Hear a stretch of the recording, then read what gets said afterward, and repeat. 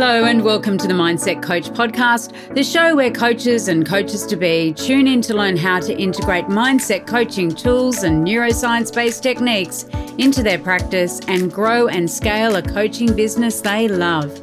Each week I'll be sharing easy-to-implement tips, case studies and business strategies that you can use right away to transform your own mindset and the mindset of those you coach. I'm your host, Lara Young, founder of the Mindset Coach Academy, author of 52 Adventures to Change Your Life, award-winning business owner, coach and coach trainer. Tune into this podcast each Friday, free on all the podcasting apps, and click to subscribe so you never miss an episode. And remember, mindset is everything.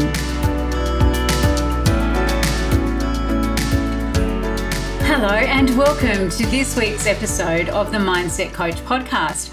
I'm Lara Young, and this week's episode has been inspired by the legendary Dolly Parton. Why? Well, this week I was watching a Netflix documentary. It's been very, very rainy here. I was watching a Netflix documentary about Dolly, and it really surprised me. There was a lot of information there that I didn't know before. I mean, obviously I knew that Dolly had written songs like Jolene and 9 to 5 and I Will Always Love You, which has been made famous by Whitney Houston. But what I didn't realize was that she was a really, really profound lyricist and prolific lyricist. She's written thousands of songs throughout her career. What I also didn't know was that she has been married for 50 years, very happily married for 50 years. She doesn't have children, and she does a lot of charity work for children's charities. And it was really listening to this documentary and watching as, I guess, her life unfolded on the screen and realizing what a great lyricist she was and how she could write songs really quickly based on her own experiences. She could experience something and then put it to words, and it just tells a story. She's an innate storyteller. She's able to, through 3 minutes of a song, convey a whole hero's journey. We can cry with her, we can laugh with her, all in the one song. And to me, that's an incredible skill to be able to do that, to be able to encapsulate and experience a moment, a mood, a feeling in a song that lasts for, maybe 3 minutes, 2 or 3 minutes, but actually spans generations and decades and is relevant. I mean, you hear Jolene today and it's this heartbreaking song about someone pleading with someone not to take her man because she can. And it's songs like those that kind of do last the test of time, don't they? And it's been covered by a lot of different bands now.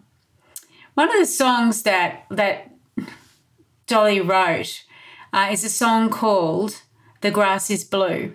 And Dolly wrote this song when she had experienced a breakup in her early teens. And the lyrics are about opposites. And so the lyrics include phrases like, rivers flow backwards, valleys are high, mountains are level, truth is a lie. There's snow in the tropics, there's ice on the sun, it's hot in the Arctic, and crying is fun. And hearing these lyrics in this song and reading them again, I've looked them up, I've looked the lyrics up, I've Googled them, hearing these lyrics and that they're opposites of reality, I guess, or perceived reality, has really made me reflect on what we do linguistically as coaches with our clients and how powerful our understanding of our clients' model of the world is when it comes to helping them create real change, like helping them to perceive things in a different way. And there are a number of different techniques that we use, like reframing techniques or the meta model questioning patterns, where we actually take the client's perception of reality and we blow it out. And we blow it out because what we want to do is we want to help them to see that there are different ways of experiencing their reality. There are different ways that they can interpret the circumstances and events, relationships, actions and interactions that are going on in their lives. And when we do this, it is so powerful because it opens up new neural pathways. It opens up the opportunity for our clients to learn. It opens up the opportunity for our clients to think about things in new ways, perhaps that they hadn't considered before. And we actually then lower resistance to creating change because our clients are suddenly like, oh, I hadn't thought about it like that before. Now, in order to do this, one of the most powerful ways, I've spoken about reframing and the meta model, is very simple. And it's actually to ask your client, to invite your client to consider the opposite, just as Dolly Parton did, right? To consider the opposite that could be true, right? To consider the alternative to their way of thinking, their way of perceiving. And so it's interesting because when we think about doing that and we think about some of the concepts that are inherent in the work that we do as coaches, one concept, for example, being that perception is projection, that when we think something about someone else, when we see something, a behavior in someone else that we don't like, a characteristic that maybe rubs us up the wrong way, it's actually an invitation to ask ourselves, well, in what way is that characteristic inherent in me? In what way am I also doing that thing or being that person, that type of person? Because unless that is in some way inherent in me, I'm not going to be able to notice it in another person. And it's that friction, that tension, that rub that creates the lesson that says, well, there's an opportunity here for me to recognize myself in some of that behavior, in that person, in what I don't like, and to learn a lesson, right? And to think about, well, how can I be showing up differently? How am I doing that behavior? Maybe that annoys me or irritates me. So, for example, if we use the opposites theory, if someone says, oh, Nancy's such a gossip, you could say, well, try on this. I am a gossip. Turn it back on yourself and see how that feels, let that settle. Has there ever been a time when you've gossiped about other people, talked about other people behind their back? And really explore that. And it can be uncomfortable, right? It can be uncomfortable to put ourselves in that position. But, whenever we feel as though we are reacting or we're responding negatively to something or someone, it's an opportunity to learn and grow and to think, well, why am I responding in this way? And is there in that person's behavior or the actions or reactions something in me that I need to address, that I can be dealing with, that I have an opportunity to recognize and to change? And it's all about taking responsibility for ourselves and for our own experience. And so often we get fixed, and you will find this with your clients, you can get fixed on this track about focusing on what's wrong. And the more that we do that, the more we focus on what's wrong, the more evidence we continue to gather and attract into our experience that validates that. It validates that thought, validates that belief. And so we can start to think about using a reversal technique, an opposites technique, like Dolly does, with our clients to be able to say, okay, well, if a client, for example, comes to you and says, oh, he's no good for me, then you could try saying to them, well, why don't you try this on? Try on saying to yourself, I'm no good for him. And what happens? What do you experience when you say that to yourself? Or if someone comes to you and says, everybody hates me, have them try on, I hate everybody. And again, ask them, what do they experience when they say that, either out loud or to themselves? What do they feel? What do they see? What do they hear? What is their experience of actually saying that thing? Nobody loves me. Well, ask them to say, I love nobody, and see what happens. This technique is really, really powerful because it gets the client to actually think about that position in the opposite. but to think about their contribution in the dynamic, in the relationship, in the experience. Want to learn more about how you can become a certified mindset coach? Head on over to our website, www.mindsetcoachacademy.com/coach certification, and you'll find all the information that you need, along with a button to book a call with me to talk about how you can become the best coach you can be. So, for example, here's another one, a common one. Oh, he never understands me, doesn't seem to understand me. Well, then you can say to your client, try on saying this to yourself: I never seem to understand him.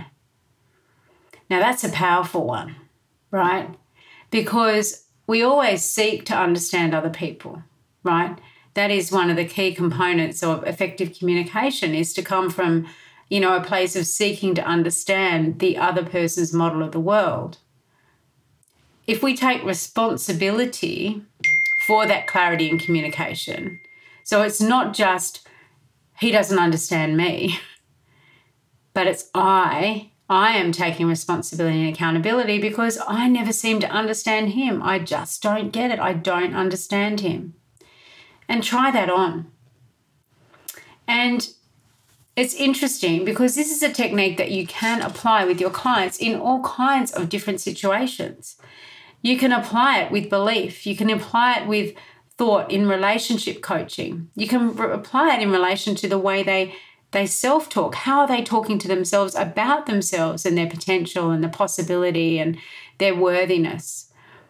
It's very, very interesting when we start to reshape and reframe the perception of a very subjective experience, because, of course, all our experience is subjective, right? It's the nature of life. We are the person going through it. We're the person seeing, hearing, feeling what we see, hear, and feel, what we think. And so, and we're responsible for those reactions and interactions. But when we stop and we turn it on its head and we say, well, what about if I think about it like this? And there's all those complex equivalences that people get into too as well, aren't there? Like, he's always late, he doesn't care about me. And you can say to a client, well, have you ever been late for someone that you cared about? And just leave it there.